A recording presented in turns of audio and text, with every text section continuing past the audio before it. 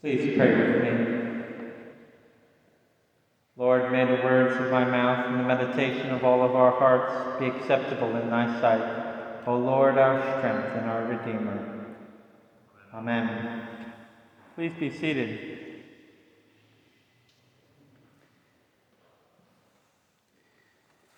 We human beings like to imagine ourselves as the absolute summit of intelligence and sophistication in the whole universe. After all, what other creature has a mind like ours? What other creature produces art, symphonies, choral arrangements? What other creature contemplates the world, the meaning of its own existence, and even the divine? And yet, of the human being, of the Son of Man, the psalmist says, "You have made him a little lower than the angels." Let's, for a moment, borrow an image from our Old Testament reading, that of the ladder set on the earth with its top stretching into heaven. Let's imagine that it's the ladder of being, and at the summit of this great ladder is God, the Most High, the Omniscient One, from whom all being, all life originates. And as we descend on this ladder, we get less and less consciousness, less and less sophistication, so that at the base we have plants, fungi, single-celled organisms and the like, and as we ascend, we have insects, fish, birds, and more sophisticated mammals, cats, dogs, chimpanzees, until we arrive at human beings. In all the visible universe, we are the highest and most sophisticated beings that we know about. Now, just think for a moment about all the vast variety of creatures below us, right? We can be here all night naming them. There is a staggering diversity. Consider, for instance, all the various types of birds. Every conceivable kind of bird, of different color, size, and shape. Some that fly, some that run, some that swim in the water. Enough to fill volumes and volumes of bird anthologies. Now, why should there be nothing in the vast expanse between human beings and God, the invisible realm of spirit? As the philosopher Peter Kreeft points out, it doesn't seem consistent with everything else we know of creation, does it?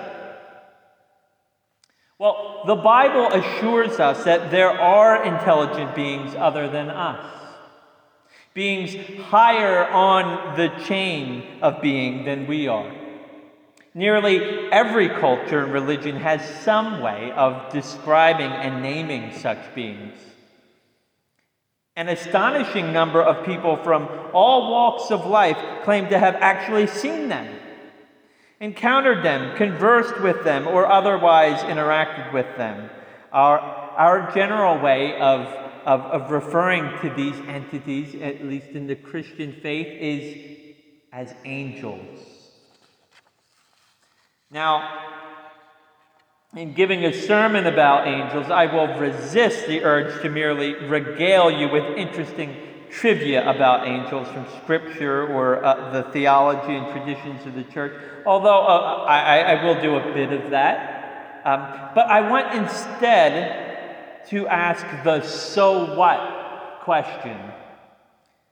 Medieval scholastic theologians are often lampooned by modernists for busying themselves with irrelevant questions such as how many angels can dance on the head of a pin, right? You've heard that one. So there are invisible spirits all around us. Great. Cool story. What possible difference does believing such a thing or considering their existence have on my life? Well, quite a bit, as it turns out.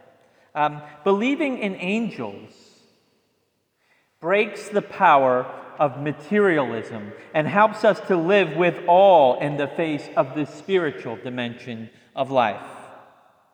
Even if we believe there is a God, the default position of most modern people is some form of materialism. We reason there may, in fact, be a deity of some sort, but he's far removed from the world of nature. He exists apart from it. The world consists entirely of dead, impersonal matter. All that exists around us is space, vacuum, nothingness. The universe is more space than anything else. It's a disenchanted world. The vision of the world communicated by the Christian faith is much different. It's an enchanted cosmos. There is more than what meets the eye. There is more than impersonal matter. In fact, spirit and personality surround us on all sides. The universe isn't a cold, indifferent place, but one of will, purpose, and intention. There is a constant communication between heaven and earth, between the world of spirit and matter. The angels ascend and descend between the two. As Jacob exclaimed, "Surely the Lord is in this place, and I did not know it. How awesome is this place! This is none other than the house of God, and this is the gate of heaven." A proper understanding of the vastness of creation, which includes spiritual realms beyond our perception and transcending our understanding, gives us an appropriate sense of humility. We are not at the top of the ladder. There are innumerable other beings far greater than us. To them, we quite possibly appear as silly and primitive as monkeys, or as cute and harmless as ducklings. It puts our own pretensions in perspective, doesn't it? It increases our awe at God's regard for us. With the psalmist, we pray, "What is man that thou art mindful of him?" Furthermore, we realize that we are part of a much larger drama, one that predates our own life and even the advent of human beings altogether. The struggle between good and evil.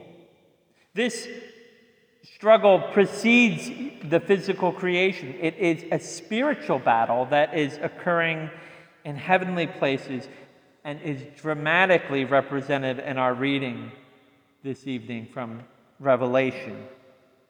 There it is described how St. Michael the archangel fought against the dragon, our ancient foe, the devil. Satan, with all his apostate angels, were cast out of heaven. There we read that the devil has come down to the earth with great wrath because he knows that his time is short. This is the macrocosm reflected in the microcosm of our own individual struggles with sin. This ongoing spiritual war affects each of us on a personal level. We are influenced both by good and evil angels. These spirits, they cannot directly move our will, but they can influence us by means of our senses, our impressions, our intellect. The devil, for instance, can seek to influence us by way of accusation and condemnation. He manipulates us by way of falsehood and half-truths. If the thought of being targeted by evil spirits in this way is alarming to you, and it should be, then you should recall that we are also guarded and protected by the holy angels. The psalmist declares, "For he commands his angels concerning you, to guard you wherever you go. With their hands they shall support you, lest you strike your foot against a stone." The holy angels also comfort us in our affliction. They encourage us. They embolden us. They inspire us. They illuminate us and guide us in the direction of truth. They can speak and act through our intellect and through our imagination. It's, of course, not unheard of for angels to assume a physical body and to visit us, to appear to us in vision or speak to us inwardly. Have you ever felt guided, prompted, led by an unseen hand? Guided by providence to some new clarity? Perhaps you have entertained angels unaware.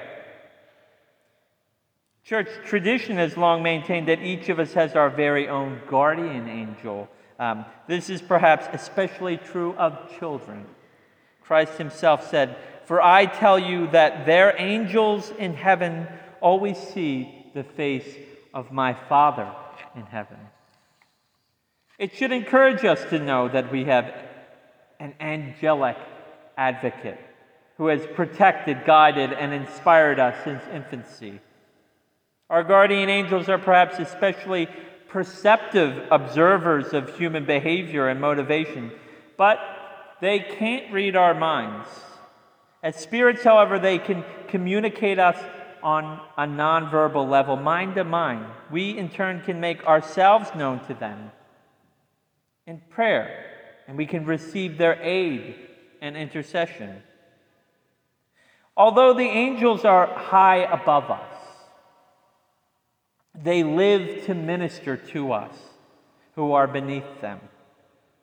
We are the objects of the angels' love, their concern, and guidance.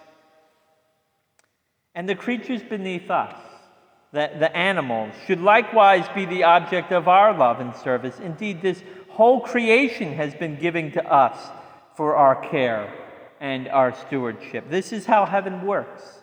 It is the reverse of how earthly things typically work. The greater serves the lower.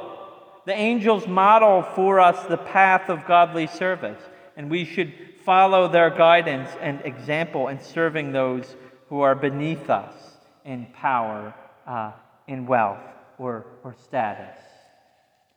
In all these ways and many more, the existence and ministry of angels affects us directly. Human beings have this unique place and honor and dignity among creation. Although created lower on the hierarchy of being than these angels, we have a destiny that's greater than the angels. God did not choose to become an angel, but he chose to become a human being. He descended to our lowly state in order that he might raise us to the heights of his glory and majesty, higher than even the seraphim. Christ has set up his cross as a kind of ladder for us to ascend to God and be partakers with him of the divine nature. Although some angels are filled with a murderous resentment at our special calling, the holy angels are committed to assisting us to achieve what God has purposed for us. Be assured that although our enemies are great, the number that is for us is greater than those who are against us. In the name of the Father, Son, and Holy Spirit.